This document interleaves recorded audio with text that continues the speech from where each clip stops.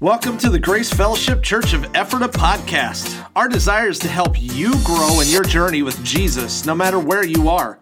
For more information, please check out our website at www.gfchurch.net. We are talking about fear, and we started this last week. We talked about fear of what last week? I nailed it because you guys remembered. That is amazing. What was it? Fear of people. Okay, fear of people. How we struggle with the fear of people, whether it's how we're afraid of what they think about us or our house or why we do certain things. Fear of people is something we all struggle with, even if we think we aren't really afraid of things. Today I want to talk about another very common, a very broad, but very important way that we are afraid and what God has to say about this. Now, I was about 12 years old, 10 to 12 years old. We were living in St. Louis, Missouri at the time, and my siblings introduced me to two TV shows that would eventually mess me up, okay? The first of these was The Twilight Zone, which I thoroughly still just love The Twilight Zone. They have all these marathons of the old one with Rod Serling. Love that show, love that show. It was a little creepy. Some of the episodes a little creepy. But then the second one was the creepiest of them all. Alfred Hitchcock. Alfred Hitchcock. Let me tell you about this guy. For those of you that are young and don't know anything about Alfred Hitchcock, one of the best suspense writers ever. For TV, movies, you name it. Alfred Hitchcock would make shows creepy, not because he would show monsters or, horrible things. The thing about Alfred Hitchcock was that he would lead you up to a point where your imagination starts running wild and you start imagining all these awful things, and then the show would end. And you're left that way with just your wild imagination keeping you up at night, which is what it did to me multiple times, all right? He just messed with my mind. He had a very well-known saying about how he would go about writing his stuff. He says, you know what, there is no terror in a bang, only in the anticipation of it. There's no terror in something spooky happening. Okay, people jump with that. But what's worse is when you're anticipating something horrible, something scary, something awful is coming, and then you leave people right there. There's a more modern filmmaker named M. Night Shyamalan who has really borrowed from Alfred Hitchcock. He's tried to do that thing where he doesn't have to show monsters and stuff like that. He just plays with your mind and your imagination runs wild. Now, all of you may not be an Alfred Hitchcock fan or M. Night or any of those, but I think all of us have probably experienced this in some way where we're afraid of something we can't see or something we can't control. You go camping. Let's say you go camping by yourself, okay? You go out in the middle of the woods. You're not at one of these cute little campgrounds with all the families and people around you, okay? You are in the middle of the woods. And if you aren't an experienced camper such as myself, you are laying there in the middle of the night and you are hearing noises around you that you should not worry about, but you panic. Okay, you hear a snap of a twig near your tent and you are convinced it's a Kodiak. I mean, it's that bad. And you lay there and you can't sleep. It's not like I have personal experience about this. I'll tell you about New Hampshire sometime. Anyway, your mind, it just goes wild imagination. And so we've all experienced this in some way, shape, or form. And if that doesn't connect with you, let me give you a couple other examples of this, where we fear things that we may not be able to control, and fear of things that are unknown. Your doctor, who you just had an appointment with a week ago, calls and leaves a message with you and says, hey, I need to set up an appointment with you. It's pretty important about your last examination. Now, all of you are like, oh, I can't wait. He's going to get together with me and tell me how stunningly good health I'm in. How did you do it? No, our brain starts to run wild and think, oh no, this is it. Your boss says, we need to have a conference. Can you set up a time that we can meet? And has a very serious look on their face. And your brain says, this is it, done. It was a fun 20 years at this company, but I guess it's over. Parents, you get a call from the principal We need to set up a time to have a conference about your child. And your brain automatically says they're expelled. All right, I got to start looking up private schools. You have a spouse that has that serious look on their face and says, we really need to have a conversation. And again, you're thinking, I hope it's to tell me how wonderful and beautiful and handsome I am. But most of the time, all these scenarios, our brain just goes to that worst case scenario setting. We imagine things are going to go bad, especially those of us that struggle with pessimism. There's never any news that we cannot somehow spin and twist into something horrible. And so we fear for things that might go out of control, things that are awful, things that may be bad or troubling to us.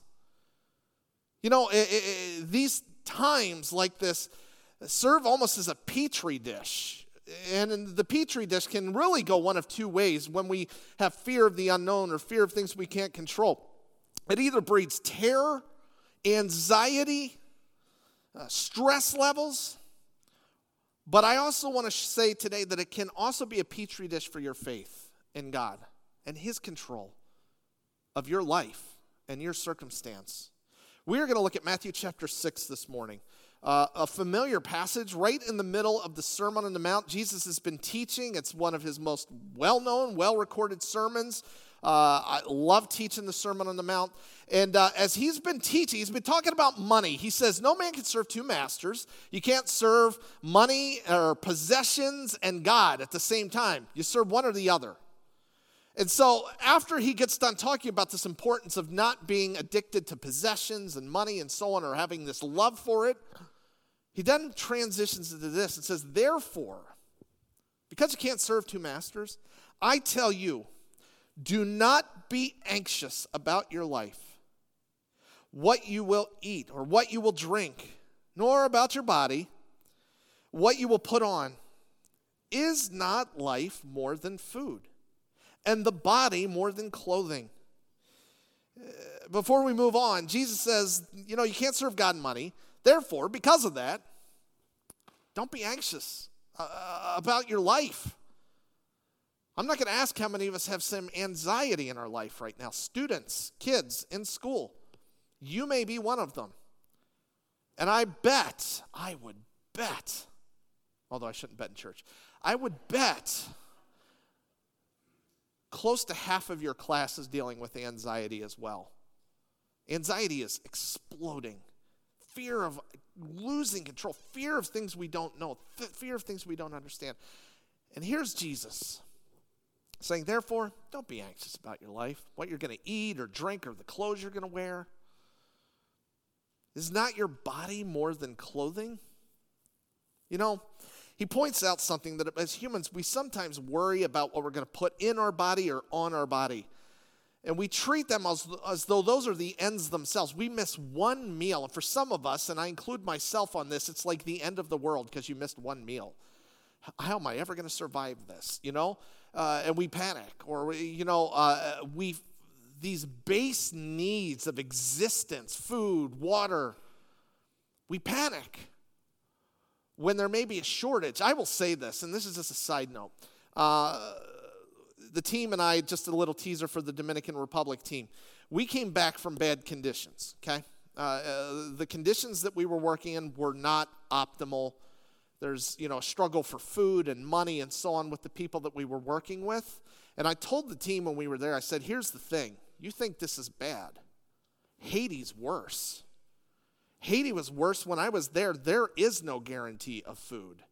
There is no guarantee of clean water. There are these troughs in Haiti that I remember seeing through the city. And 50 yards down, someone's washing their dishes, and 50 yards down, someone's bathing in the exact water they're doing their dishes, and another 50 yards, someone's getting that water to drink. That's really being afraid of what you're going to eat and drink. Jesus says, don't be anxious about these base needs that you very humanly struggle with. I mentioned the word anxiety a couple weeks ago, and I'm not going to have my volunteers come up this morning. I did a great job last time. And I used one of my T-shirts because the word anxiety here in the Greek gives a longer definition. Anyone remember what it was? Being what? Stretched in how many directions? Multiple. If I was to have the guys back up here, the word for anxiety is when you are being pulled in every which direction at the same time. You are being stretched. Has anyone here ever felt like that or feel like that today? You're being pulled 100 different directions. Recently, I heard a podcast about a guy dealing with worry, not a believer. And he said that from a psychological viewpoint, they have examined the average American life. You every day make about 35,000 decisions a day.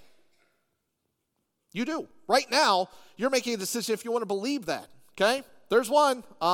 You made a decision about what you're going to eat, what you're going to put on your toast. You made a decision about what cereal you're going to make. You made a decision what time you were going to leave. You made a decision about what clothes you were going to wear. You made a decision, and you're not even done. We aren't even halfway done today, okay? You think about every single decision you make, 35,000. What has changed over the last 20 years is they believe that at least 20 to 30 and beyond years ago, people made roughly more like 10,000 decisions a day. Anyone want to make a guess as to what changed things? Technology. Now I am productive. I can do 100 things at once. I can email while I'm yelling at my kids and watching a show and listening to music all at the same time, and I made the decision for all of them. We think we're productive. And now we're being pulled. When you are making 35,000 decisions a day, that's a chance to be anxious about things, to worry about things, because you don't have 10,000 things to worry about. You have 35,000 things to worry about. And over the last 6 years, there has been an increase in anxiety medication and prescriptions of 30 to 40%, especially around those that are about 30 and under. 30 to 40% jump. Yes, there's been some crazy things happening in the last few years. That definitely helps things.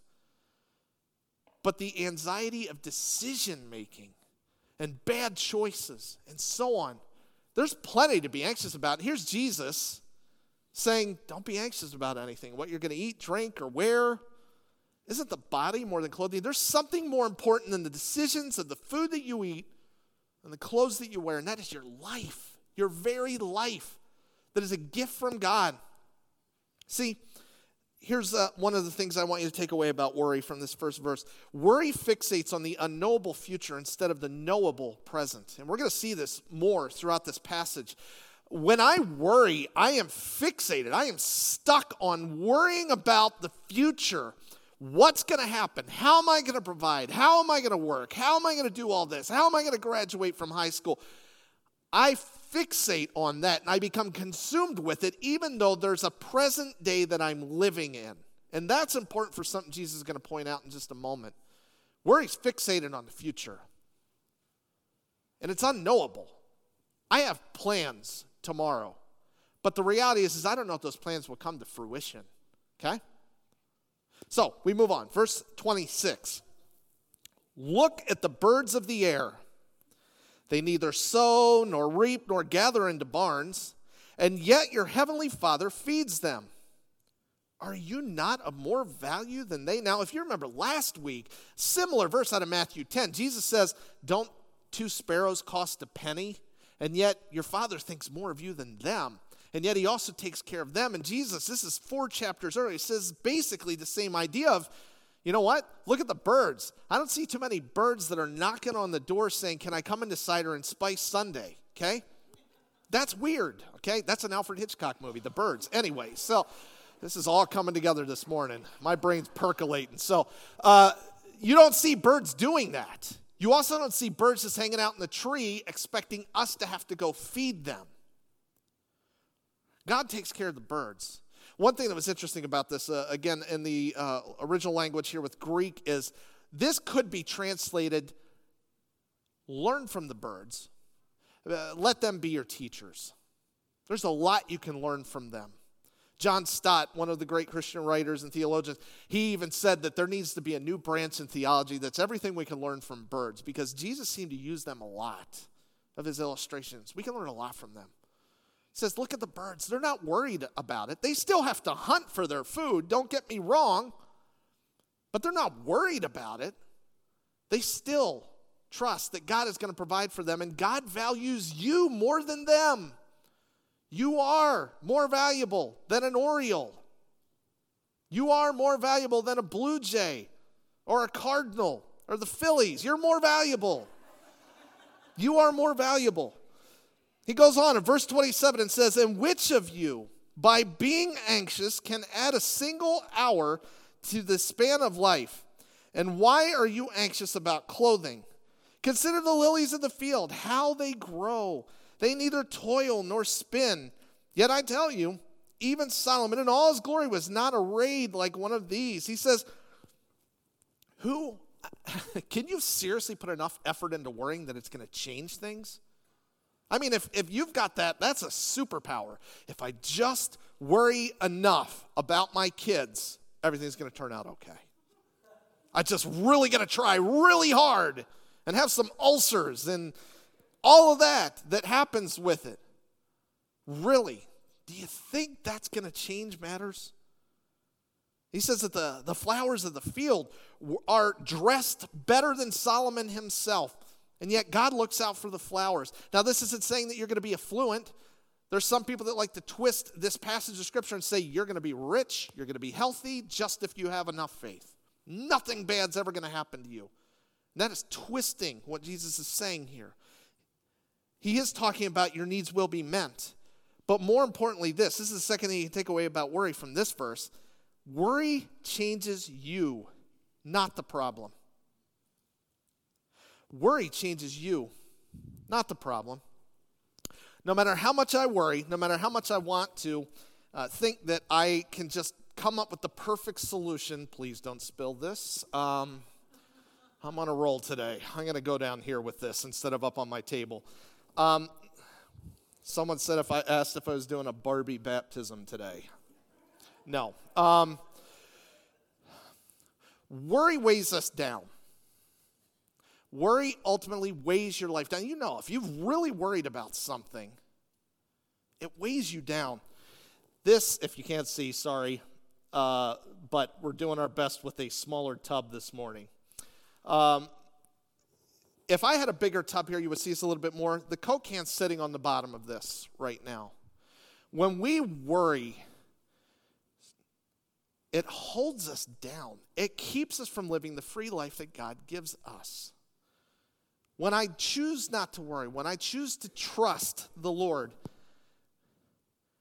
make sure this works right because it was being really weird with me today. Okay, yes, we're working. If you can look close enough, it is floating in there. I need a bigger tub, but that's okay. I didn't have an aquarium this morning. The Diet Coke, just so you know, is floating in this, whereas the Coke is sinking. Now, why is that? Sugar is heavy, and it makes you heavy. I attest to that. Sugar weighs down the Coke can so that it will sit on the bottom, whereas the Diet Coke has all sorts of chemicals in it that will preserve my body for 1,000 years, okay? And I drink it all the time, and it floats because it's lighter. Many of us are living a Coke life where we're letting worry, anxiety, fear hold us down and sink us, whereas we're called in this passage to trusting in God to alleviate that heaviness that we can have of worry and fear, to just trust Him. I'm not trying to use a cliche here. I don't want to be insensitive, but it paralyzes us and it weighs us down, and we do genuinely need to trust God, as we will see, and keep our focus elsewhere in the next few verses. I had this, Charles Spurgeon, the great preacher out of Britain, said this. He said, anxiety does not empty tomorrow of its sorrows, but only empties today of its strength. When I become fixated on tomorrow, I am stressing out about the unknowable future, as we talked about a second ago. And I am expending all my current energy, spiritual energy, physical energy, you name it, all today for something that hasn't even happened and I haven't even had to face yet. And so it robs us. I don't know if you've ever felt that. You've been so worried about something that you just can't move off the couch. I've been there. You just can't move. It just sucks out your energy. When I choose that, then I'm choosing to think that somehow that's going to make things better. But it ends up changing me more than it actually changes the situation. Verse 30, Jesus goes on. He says, but if God so clothes the grass of the field, which today is alive and tomorrow is thrown into the oven, will he not much more clothe you, O you of little faith? Jesus uses a third illustration. Now he's using grass. He says, you know what, grass, we're getting to that point of the year. It's all starting to turn brown. Back then, this is grass that they would cut, and they would put into an oven that was made for cooking. That's why he's talking about the oven here. He says this grass, grass is great in spring. It's green and it's growing, and you have to mow it 1,000 times, but it's beautiful, and God looks out for that grass. He's going to clothe you. He's going to meet that need. It may not be an excessive affluence or richness and all this, but he will make sure you survive. Oh, you of little faith. Jesus talked about faith a lot. He says, if you have the faith of a what? You can move mountains. A mustard seed. So a mustard seed, very tiny. If he says, oh, you of little faith, he's saying you have less faith than a mustard seed. That's basically faithless. Faith is key to overcoming fear. And I know if you've been raised in church, it's like, yeah, I know that, Dan. But sometimes I think our heart questions that because it just seems too simple. It seems too simple. Jesus goes on. He says in verse 31, therefore, conclusion people, do not be anxious saying, what shall we eat? Or what shall we drink? Or what shall we wear? For the Gentiles seek after all these things. They want to have control of the situation. They want to know everything. They want to be able to provide. And your heavenly Father knows that you need them all. Take comfort in this last line there. God knows your needs. He knows them. He knows your desires. He's not ignorant. He's not distracted. He's aware. He is aware. Therefore, don't be anxious about all this. And he says here, don't be anxious like the Gentiles, those that were not following God, those that had no relationship with him. This is one of the things that's weird about Christians is when we actually just trust God, unlike the world around us that fears everything. See, one thing out of this that stuck out to me this week, and this is the third thing you write down, worry is a shift of power and control. And this is what makes it so scary. Worry is a shift of power and control. When I choose to worry, I shift power from God and control from God to myself. Because now I believe I need to be in control of this and I need to find solutions without him because he's not moving fast enough and he's not doing what I think he should be. It is a shift of power and control. It's a shift from focusing on our Maker to the person that was made by him.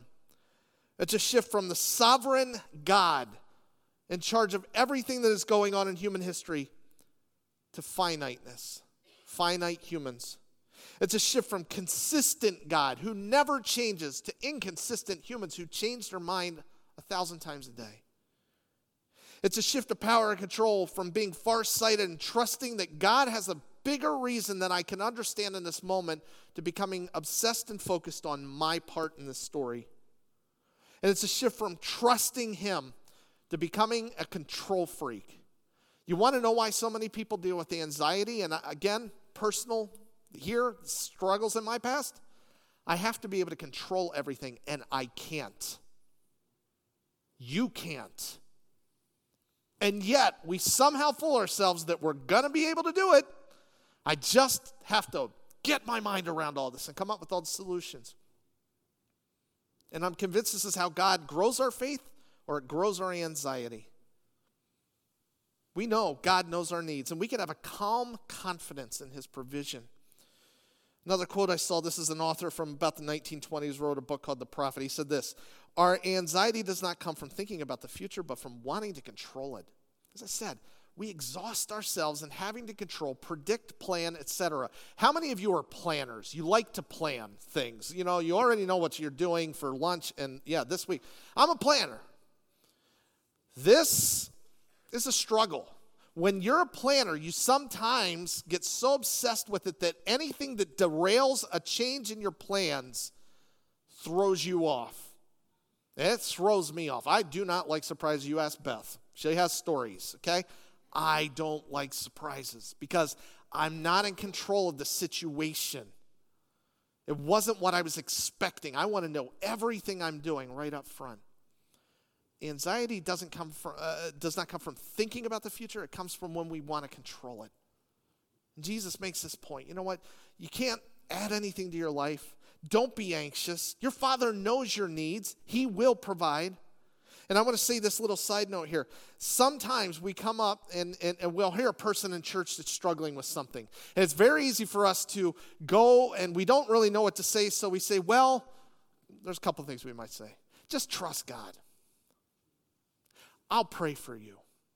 Or as this meme I saw this past week said, when you're going through a difficult time and someone says, you just need to pray about it, you respond, my goodness, what an idea. Why didn't I think of that? And I know that people say this, and it's true. We do need to trust God. We do need to pray. What I fear is sometimes we say it a little bit flippantly without considering the emotions that the person is working through. We do need to consider that.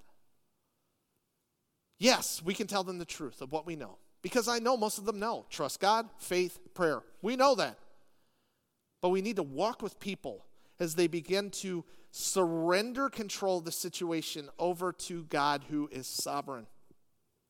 Again, I know that intentions are good when people say this, but sometimes it can just be said in a flippant, harmful manner. Verse 33, Jesus then wraps all of this up, and he says, you know what? Don't be anxious about all that stuff. God knows what you need. You can't add anything to your life. Instead, here's the solution. Seek first the kingdom of God and his righteousness, and all these things will be added unto you. Hallelujah, hallelujah. You know this song. A lot of you know this from back in the day. Matthew 6:33. Seek first the kingdom of God. Another way that this can be worded, seek the kingship of God in your life. Handing over control to the sovereign king. Letting him be the one that controls things. And you don't be concerned about that. Seek first his kingdom, and then all these things will be added unto you. He will provide for you, even if it's just enough to get you through. Therefore, don't be anxious about tomorrow. For tomorrow will be anxious for itself. Sufficient for the day is its own trouble. You think that today is the last day that you'll worry? Nope, there's going to be some tomorrow. Guess what? Tuesday, go ahead. Those of you that are planners, go ahead and plan down worry time, okay? Because it's coming. And tomorrow's going to have its own worries. We seek first the kingdom of God.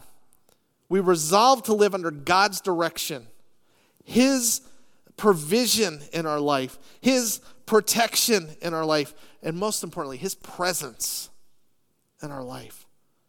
You want to change anxiety? It's knowing the facts. The facts are this. I don't control tomorrow. There's enough things to worry about today. But I know that I have a God who will provide, protect, and at the very least, his presence is with me if I have given my life to him. He's with me. I was reminded as I was reading through this verse, Psalm 23:4. Psalm 23, one of the more famous psalms that people will memorize. The Lord is my shepherd, I shall not want. He makes me lie down in green pastures. And it's a passage of comfort. If you're ever really down, it's a great one to read. But I don't want us to skim over verse 4 of this. Because verse 4, it says, even though I walk through the darkest valley, I will fear no evil. And why? Because of what Jesus just said. You're with me. Your rod and your staff, they comfort me. The Lord is my shepherd. You know, a shepherd carries a stick. This is the last prop, I promise. Carries a staff for a reason. Couple reasons, really. One, probably helps him walk, especially if he's an older shepherd. Two, if a wild animal comes up on my sheep, this is immediately going to become a weapon. And I am going to bop that thing on the head or do whatever I got to do with it. Okay? So you have that. It's meant to guide sheep. You put your confidence that the shepherd's going to lead you where you need to go. He provides for you with that. And at times, us as humans, sheep can't do this, but if you and I are walking up a very steep hill, and I'm the leader, and I see you're struggling, you know what I can do with this? Grab onto my stick and help pull you along. Your rod and your staff, they comfort me, even in the darkest of dark valleys. I'm not going to fear any evil. You know why? Because I got the shepherd with me. God is with me. It's easy. There's a million things we can be afraid of this morning. There's a million things we can be scared to death of. But if we have put our faith in Christ, he is with us at all times. He will never leave you nor forsake you. And it is hard to deal with anxiety and fear. It is hard to trust him at times because we want to know the future. All of us want to know the future. We want to know the end of the movie. But the point is this. Great faith stories start with fear of the unknown stories. Great faith stories always start with the fear of the unknown. You look throughout the Bible, example after example after example, from Abraham to Esther to David, any of these things that we say, wow, they had great faith. They always start with the unknown, something that those people could have been afraid of. It starts with an unknown. If you want to have great faith, we're going to have to face the unknown. But we're going to have to commit it to the one who holds our days in his hand.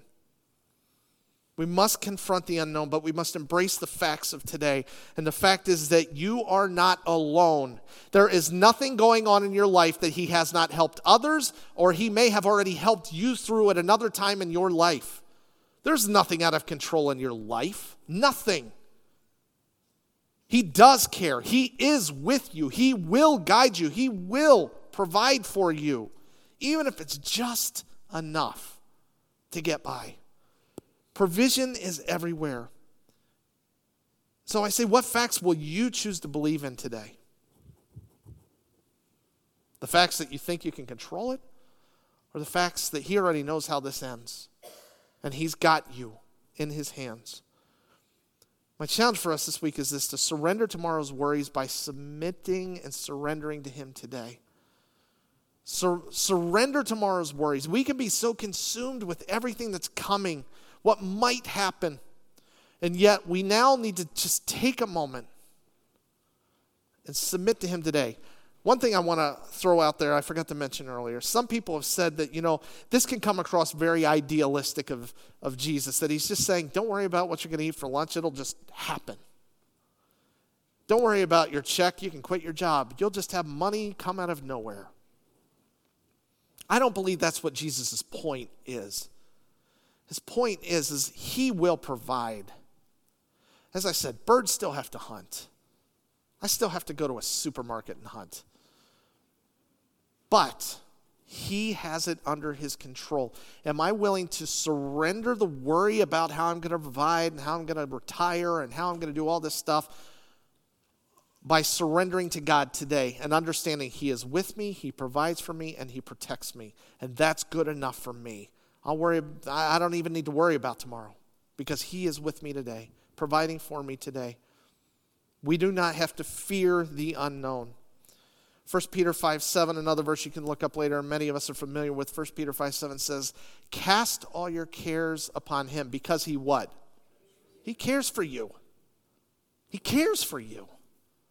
Cast them on. Maybe you need to get a suitcase and write everything you're worried about right now, put it in the suitcase, get the suitcase, open your back door, and throw it out the back door. Your neighbors are going to think you're nuts. But sometimes even just the physical act. I did something similar to that when I was in college, and I had a million things to be afraid about.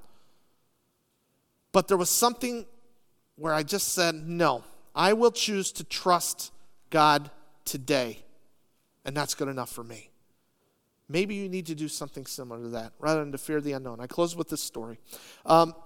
There was a story about a Persian army who had a captain, and his job was to execute prisoners. Not a pleasant thing. And he would bring the people that were up for execution forward, and he would give them two choices. He would say, either one, you die by firing squad. They're right over there with their guns. Or two, there's a big black door. You can go through it and accept the fate of whatever is on the other side of that door. And one of his soldiers asked him, man, why do you do that? He's like, it's just fascinating. The majority always pick the firing squad because they know what's coming. They know that they have a say in it, and they choose something that they know and they can see. He said, well, what's on the other side of the black door? He said, that's the sad part. It's freedom. There's nothing on the other side. They could walk through that door and be free from death, but instead they choose what they think they can control. How will you live your life? Will you trust God, or will you keep anxiety chained to you? Let's pray. Father, I don't know where everybody's at this morning. There may be people in here that are paralyzed by fear about something in their life, whether it's health or family or finances. Lord, there's so many of these different things, and it's a human experience, and it's normal for us to be scared. But Father, for those of us that have committed our lives to following Jesus Christ, that have asked you to forgive us of sins and have started that relationship with you, I ask that you would help us to find comfort in seeking first the kingship of God in our lives, that we lay it down knowing you, the sovereign King, provide, protect, and are present with us. You are aware of what we need, and worry is just a waste of time. Lord, for those that are struggling with worry, that you would give them victory this morning and freedom from these chains that just seek to sink them to the bottom, rather than to give them the freedom that comes from accepting your sovereignty. Oh God, that you would give us that freedom. That you would help us to be different here at Grace Fellowship, because unlike the neighborhoods around us where people are consumed with worry, they turn on the news and they fret about 1,000 things that really don't affect them personally, that we would be different because we trust our God. We seek first the kingdom of God and his righteousness.